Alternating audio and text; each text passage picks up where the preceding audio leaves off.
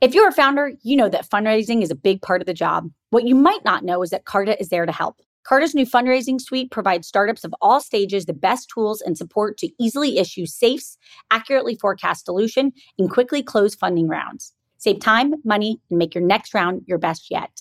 To learn more or to get started, go to carta.com/fundraise. That's carta.com/fundraise.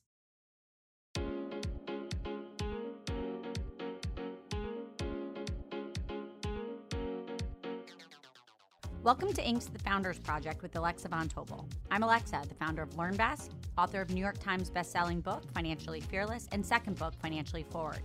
I'm also the founder and managing partner of Inspired Capital, a venture firm focused on the entrepreneurs of the future. Each week, we sit down with a top founder to share their story of guts, inspiration, and drive. Hi, everybody. I'm your host, Alexa Von Tobel, and I am so excited for our guest this week. This week, meet Rahul Vohra, the founder and CEO of Superhuman, the fastest email experience in the world. Prior to Superhuman, Rahul founded Rapportive, the first Gmail plugin to scale to millions of users. Rapportive went on to be acquired by LinkedIn in 2012. In 2014, Rahul set out to launch Superhuman and is helping users get through their inbox twice as fast to achieve inbox zero. Demand for Superhuman is off the charts with a waitlist currently of nearly 325,000 people. Let's welcome Rahul. Hi, Rahul. Well, thank you so much for having me. So Superhuman, how would you describe Superhuman to all of our listeners? I would say that Superhuman is the fastest email experience in the world. So most of our customers save many hours a week. They reply to their important emails sooner, and many of them see inbox zero for the first time in years, which, as you can imagine, is pretty life-changing. It is, by the way, it is pretty life-changing. And I feel at some point you need to launch something for text beyond that, because that's becoming the next inbox zero. I want to rewind. So Superhuman is not your first startup. Let's start with your journey at Rapportive, which you founded in 2010 and that then got acquired, as I said, 2 years later by LinkedIn. What was your vision there? And walk us through being a founder at one and then getting right back into the arena and doing it again. Well, the vision for Rapportive was to help you be brilliant with people. We built the first Gmail plugin to scale to millions of users, and it showed you everything about your contacts right inside your inbox. When people emailed you, we showed you what they look like, where they work, their recent tweets, links to their social profiles. If you had the kind of role that meant you were interacting a lot with people, whether that was marketing, hiring, sales, of course, being a founder or being a journalist, this was incredibly useful. And so, yes, we grew rapidly, and less than 2 years later, we were acquired by LinkedIn. What was that journey like? Were you so excited to actually have an exit on your horizon? Was it bittersweet when you look back and have to really kind of reminisce about that experience? How do you feel? I think as with every other major life event, there are definitely pros and cons. In this case, I'm happy to share that the pros massively outweighed the cons. We had a great exit for founders and for investors. LinkedIn got to acquire strategically an incredibly valuable asset. We'd somehow managed to collect pretty much all of their daily active users into one place. For them to be able to own that was a big deal. And it really set the stage for everything that's to come, including Superhuman. I think one of the things, if I just go chronologically, that's so exciting about you was you finished your exit to LinkedIn in 2012. And in so many ways, Rapportive, at least I see from afar, it led to your vision of Superhuman. In your own mind, and again, you then started Superhuman in 2014, how did you make that leap? Was Superhuman just something that you could always see right in front of you? Did you think of them as very separate, or did you think of them as actually almost running up the same ladder? You're right. They're very much part and parcel of the same idea. So at Rapportive, the vision was to help you be brilliant with people. At Superhuman, that is obviously part of what we do, but it's a much wider, much more ambitious vision, which is to help you be brilliant at what you do. Now at Rapportive, we had kickstarted a whole ecosystem of Gmail plugins, and at LinkedIn, we ran all of the company's email integrations. And during those 4 years, I developed a very intimate view of email. So I could see Gmail getting worse every single year, becoming more cluttered, using more memory, consuming more CPU, slowing down your machine, and still not working properly offline. And on top of that, people were installing plugins like ours, Rapportive, but also things like Boomerang, Mixmax, Clearbit, Yesware, you name it, they had it. And each plugin took those problems of clutter, memory, CPU performance offline and made all of them dramatically worse. So threading the needle, we decided it was time for change. We imagined an email experience that's blazingly fast, where searches are instantaneous, where every interaction takes place in 100 milliseconds or less, an experience where you never had to touch the mouse, where you could do everything from the keyboard and fly through your inbox. And an experience, of course, that just worked offline, so you could be productive anywhere, and an experience that had the best Gmail plugin functionality built in natively, and yet was still somehow subtle, minimal, and visually gorgeous. And so with that, we built Superhuman, and that's how Superhuman directly came from Rapportive. Was there an aha moment where you were like, I've got to go build Superhuman? Or was it just this long, gradual development of seeing the Gmail issue that then you said, okay, I think we can do better? Or was there something that just clicked and you were like, I've got to go get back in the arena? You know, I can remember a lunchtime conversation I had with a VC buddy of mine. He'd come over to the LinkedIn Mountain View campus and sat me down for lunch and was like, hey, for your next company, you should do something that requires a lot of capital. And I laughed and I'm like, yeah, you're only just saying that so you can invest a lot of capital. And he's like, yeah, kind of. But also, as a serial entrepreneur in this space, people now will believe you. You will be able to raise arbitrary amounts of capital. You'll be able to hire a world-class team. You'll be able to take on bigger and harder challenges than you previously could. And he encouraged me to sort of think about how Elon Musk approaches his companies, where, you know, really he seems to act as if no amount of capital is an impediment. They can take on anything in the world. And he was like, just think like that. And that was the time when it clicked, where I realized that the thing that we're trying to do at Superhuman, I happened to be, through luck and being in the right place at the right time, one of the best placed people in the world to do it. Because I had the experience of Rapportive, I had the experience of running email integrations at LinkedIn. I could, to his point, raise arbitrary amounts of capital. I had all of the domain experience around email, as well as the domain experience around professionals, as well as the ability to hire the team, and a compelling vision for a thing that I thought ought to exist. And when you add all of those filters, you're down to maybe 1, 2, or 3 people in the world. And that's what made it very clear to me that, yes, it was time to get back into the founder's seat. Well, I love that. So if you think about it, 2014, you dive right back into the founder seat. You're starting Superhuman, and you were so thoughtful and meticulous about developing the product. You took your time, akin to a friend of mine, Howie from Airtable, where he took years to go build the right infrastructure. As you think about how you were building this product, what was going through your mind? How long did you want it to take? When did you know it was right for you to put your head up and actually go begin to talk to people? Well, in the summer of 2015, we started, much like any other software company, by writing code.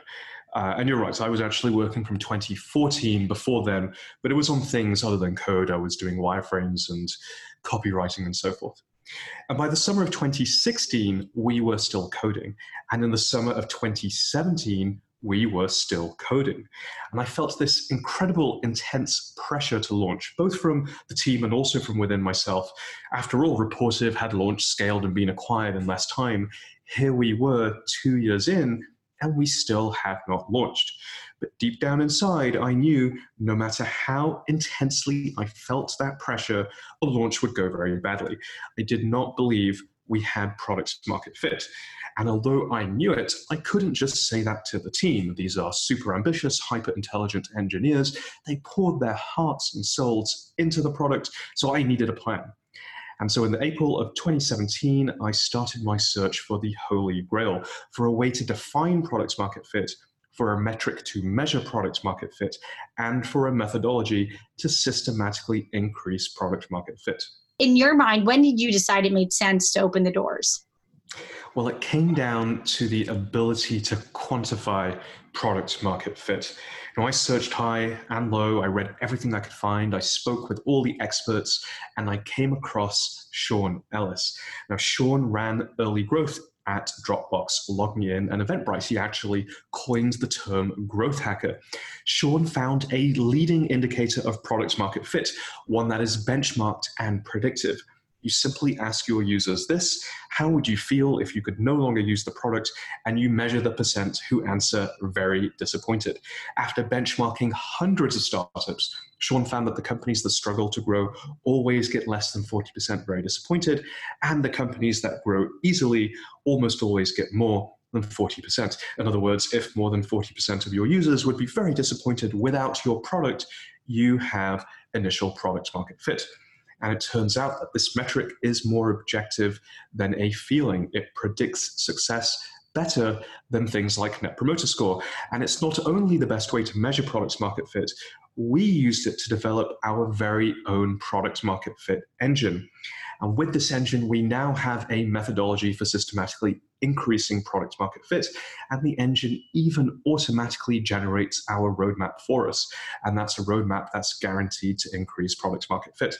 About a year ago, in case folks are curious, I wrote up how the engine works on First Round Review. You absolutely should, and please do. So then walk us through, as you started to have to think about pricing and you landed on $30 per month, how did you process landing on that number? And was it a long process of thinking it through? Was it clear for everybody out there that's listening and building their businesses and trying to get pricing right?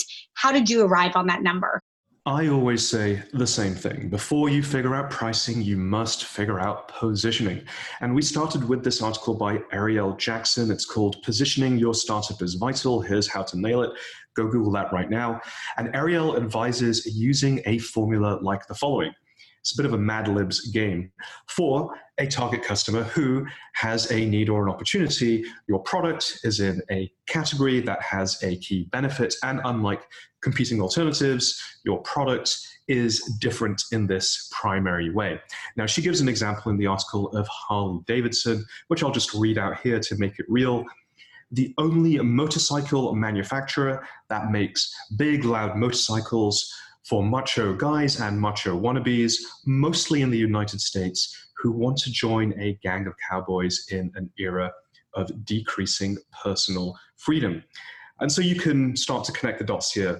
The product name, of course, is Harley Davidson. The product is big, loud motorcycles. That's the category. They've very clearly articulated who the audience is and where they are, and also what those people are thinking. They want to be part of a tribe in a time where our personal freedoms feel increasingly under attack. Now, we thought about this hard for Superhuman. And we met up with Ariel, who, by the way, is awesome. She was the first product marketing manager on Gmail, so probably one of the best people in the world we could possibly talk to on this topic. And in particular, the book Positioning the Battle for Your Mind was very helpful. It's a marketing classic. Everyone should read that if they're interested in the topic. And so we started to ask ourselves questions like, are we the Ford of email? Nope, that doesn't really fit. Are we the Mercedes of email? Maybe we're getting there, but not quite. Are we the Tesla of email? Well, now we're getting there. And in 2015, working with Ariel, we came up with this positioning. For founders, CEOs, and managers of high-growth technology companies who feel like their work is mostly email, Superhuman is the fastest email experience ever made. It's what Gmail could be if it were made today instead of 12 years ago, and unlike Gmail, Superhuman is meticulously crafted so that everything happens in 100 milliseconds or less. And notice how the target definition was super, super tight. We've, of course, since expanded beyond that very tightly defined target audience. And when you hear this positioning, it's clear that Superhuman is a premium tool for a premium market. Now, once you've got that nailed, you can then move on to pricing. And one of the best resources on this topic is a book called Monetizing Innovation by Madhavan Ramanujan. Now, Madhavan covers a ton of ways to develop pricing. We used one of the easiest and fastest methods which is the Van Westendorp Price Sensitivity Meter. In late 2015, we asked 100 of our earliest users the following questions. There's only 4 of them, and this is why the methodology is so great. At what price would you consider Superhuman to be so expensive that you would not consider buying it? At what price would you consider Superhuman to be priced so cheaply that you would feel the quality couldn't be very good? At what price would you consider Superhuman to be starting to get expensive? So it's not out of the question. You'd have to give it some thought, but you still would buy it. And finally, at what price would you consider Superhuman to be a bargain, a great buy for the money? Now, most startups go after question number 4, the bargain question. Why? Because they tend to be selling into a market that's growing or has only just come into existence and they're in land grab mode. Not so for Superhuman. Everyone uses Gmail or Outlook. Our market definitely exists, and we're premiumly positioned. The price point that supports a premium position is the 3rd question. When does it feel expensive, but you would still buy it anyway? And one can imagine that Tesla did that with the Model S. Now, it turns out that the median answer for that 3rd question was $30 per month. And that's how we picked our price. Now, once you picked your price, the last thing to do is a quick gut check on market size. For example, if you've raised money, you need to grow into at least $1 billion valuation. Can you do that? Now, let's assume that at that point, our valuation is 10x our run rate, so our ARR is $100 million. For Superhuman, that would be 300,000 subscribers at $30 a month. And that's conservatively assuming no other ways to increase revenue per user, like new products or going up market. We simply asked ourselves, do we think that we can get to hundreds of thousands of subscribers for Superhuman? We answered emphatically yes. And so we went ahead with that price. Let's transition to, you begin to open it up. It's invite only. You have a wait list of now nearly 300,000 people. Walk us through that strategy and how you feel about it today now that you've been able to see it all the way through the other side. Well, I think that marketing fundamentally boils down to the Paul Graham adage, build something people want. We have yet to spend $1 on marketing, but people really want to get through their email faster. And so in a very real sense, Superhuman markets itself. Recall that feeling you described of you heard we were available and now you feel the need to get it. And today we have 320,000 folks on our waitlist. A lot of people think that this is some kind of marketing technique, but that is not actually true. We work around the clock to get through the waitlist as fast as we can. What folks may not know is that for each new user, we do a live concierge onboarding. This is a 30-minute one-to-one video call with one of our wonderful onboarding specialists. And in those onboardings, we teach faster workflows to get to inbox zero, powerful shortcuts so you never have to touch the mouse. And if you're very far away from inbox zero, we wipe the slate clean so you're within a stone's throw of it. And that's ultimately why we have the waitlist. I want to ask you, as a serial entrepreneur, what do you feel like you learned from building Rapportive that you now get to apply to Superhuman personally? Was it like a leadership quality or something that you actually had to learn at Rapportive that now it allows you to go faster at Superhuman? I would say it's the ability to choose a strategy and then to stick with it. I received this advice back in the Rapportive days, and it didn't actually stick with me. So I'll share it again now. Hopefully it will stick with other first-time founders, which is to choose a strategy and then pick with it. I remember being here in San Francisco in 2010, meeting as many founders and CEOs as I could, and I met up with James Lindenbaum, who at the time was the CEO of Heroku. And he sat down, very patiently listened to everything that we were doing, and he said, okay, you have about 18 months before you run out of money. You should decide very quickly whether you're going to try and grow your user base as fast as possible, or whether you're going to try and grow your revenue as fast as possible, and maybe perhaps get to some notion of profitability. And I said, yes, thank you, James, very good advice. And what did I do? Of course, well, I began to vacillate. And some months we would focus on growing users, and some months we would focus on growing revenue.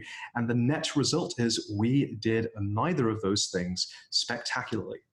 Now, we were very lucky to have built an asset that was of strategic value to LinkedIn, and so we were able to sell the company at a premium. But folks who know the story will know that we came within weeks of running out of money, and we would have struggled to raise more. if there were not an interested acquirer, that company may have actually not succeeded. And that is a lucky save that we had from that time. And at Superhuman, I apply that lesson very directly. We have a very clear strategy. Once we have it, we stick with it. We do, of course, reassess it on a regular basis. We will change things on a 6-month or a 1-yearly basis, but we're not going to vacillate on a monthly basis like we did previously. Alexa here. Not only do I get the opportunity to speak with all types of founders on For Starters, but I'm a repeat founder myself. We all know how vital fundraising is to a startup. Carta knows this too. That's why they had founders in mind when they created their fundraising suite, providing tools and support to take the friction out of fundraising. They save founders time and money, allowing you to focus on your goals, not the admin work needed to close a round. From simply issuing safes to quickly receiving funds, Carta Fundraising Suite helps their cap table customers raise a better fundraising round. To learn more or to get started, go to carta.com/fundraise. That's carta.com/fundraise. I want to switch gears into you. Did you always know, if we go back to your childhood, first, where did you grow up? And did you always know you were an entrepreneur? When did it finally click? I mean, and now you're a serial entrepreneur, so you are full blown an entrepreneur. This is your comfort zone. You are in your skin. Did you always know? Where did you grow up? And when did it dawn on you? When did that aha moment go off where you're like, I meant to build businesses? I am one of those people that knew from a very young age. I was always building things as a kid. Even when I was 5 or 6 years old, I would be doodling mazes and the very old school equivalent of modern day role-playing games on paper. And then I would force my dad to play through them. When I was 8 years old, I taught myself how to program so that I could make my own video games. At school, I then sold those games and sold other pieces of software that I'd made. And I remember thinking at age 15 that what I wanted to do was to start companies and grow them. I didn't know at that time it would be in technology, but I knew I wanted to be an entrepreneur. And I think part of the reasoning behind that was looking at my parents. Now, both of my parents, now they're retired. They're both doctors. They've done very well for themselves and gave me and my sibling a wonderful education. But I could still see that they, in a sense, they felt trapped by the system that they were in. And they wouldn't have said that because they obviously loved being doctors. They otherwise would not have gone into that. But from the outside looking in, it felt like a weird system to be trapped in. And I wanted to do things on my own terms. And that was the initial motivation for being an entrepreneur. It certainly isn't the motivation today. And I think one of the most interesting questions to ask people who've known they wanted to be an entrepreneur for a long time is, how does that motivation change over time? So many people I've spoken to, for example, when they're kids or like teenagers, are like, I want to get into it for the money, right? Like, I want to be independently wealthy. And God bless, that's a perfectly fine motivation if that's what it is for you. It's not what it is for me. Today, I want to create beautiful things that make people smile. And that's really what gets me out of bed every day. You've recently announced the close of a $7 million angel fund. What do you look for in the founders that you invest in? What gets you excited when you see an entrepreneur? Great question. It's a combination of a few different things. Does the founder have an uncanny product sense? There's a certain class of founders who you would call, and I'm using air quotes here, product founders. They have the uncanny ability both to know what people want and also to help people realize that this is a thing that they want. That's the first thing. The second thing is that they are high charisma people. Now, why is that important? Well, as you know, that's important not just to raise funding, which is probably what most of our listeners are immediately thinking of, but even more importantly than that, to recruit your team. Raising funding is a learned skill. I think most people can figure out how to do it with enough practice and enough mentorship. The thing that's even harder is building a world-class team over time. And that takes a certain amount of charisma. And charisma isn't there's no one-size-fits-all version of it. You can be charismatic and quiet, or you can be energetic and loud, and both can work. But there has to be a certain presence to the founder because they're going to have to do some crazy things. There is so much to get through in building a company. There are unfortunately many more downs than there are ups, and you really have to want to succeed. It takes a crazy amount of perseverance.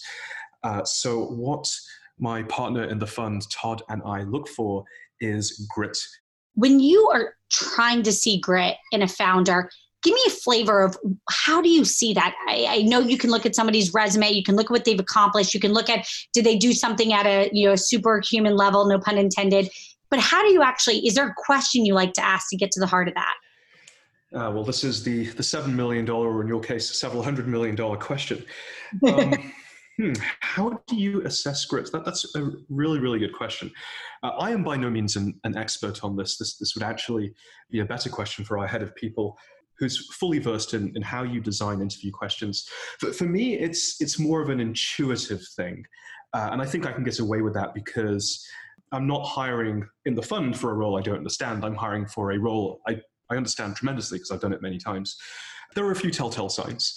Is the person able to recount times when, and again, this is another Paul Graham quote, when they've hacked the system? I believe that's actually a question on the Weissing application form.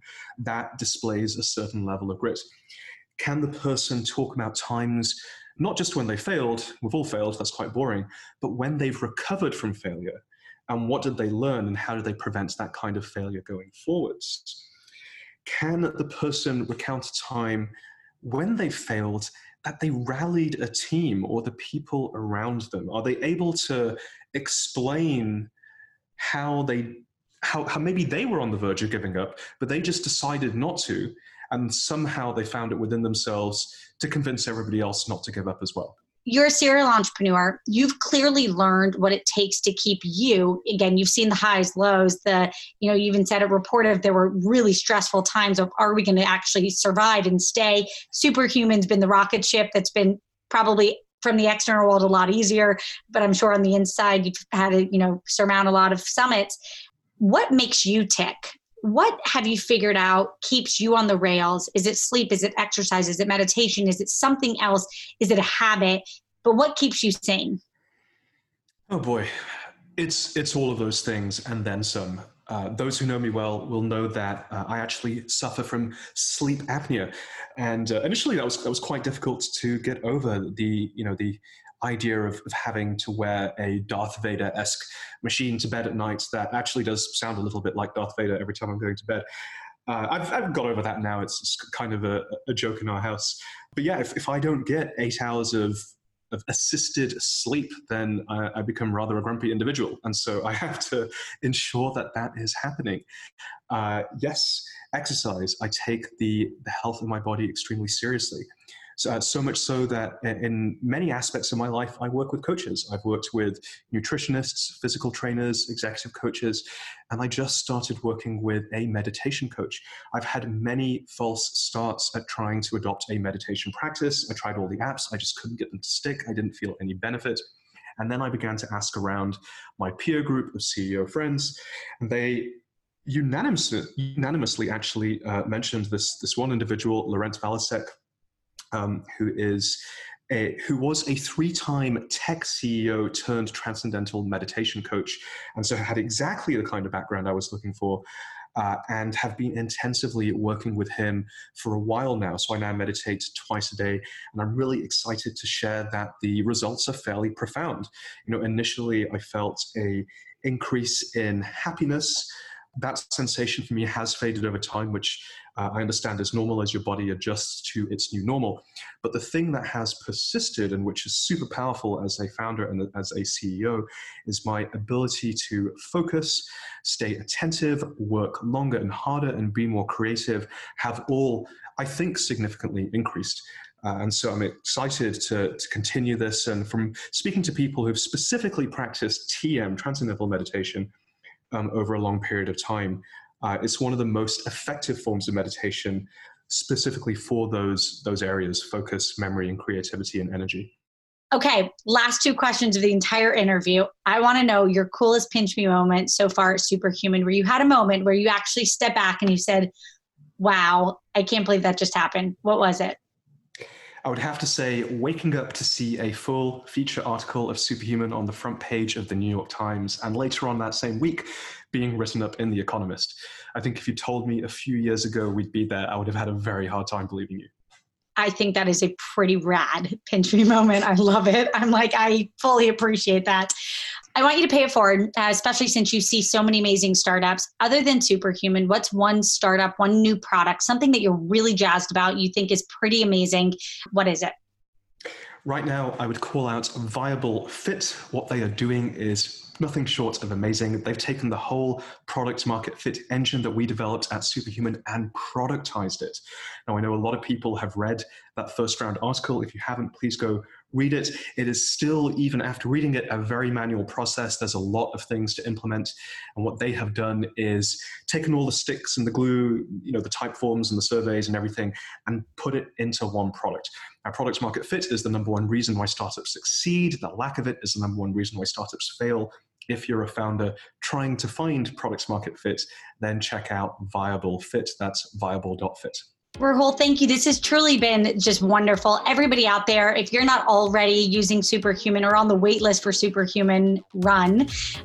Thank you so much for joining us today. And you can catch us next week on the Founders Project with Alexa Von Tobel. Thank you so much for joining me. Thank you, Alexa.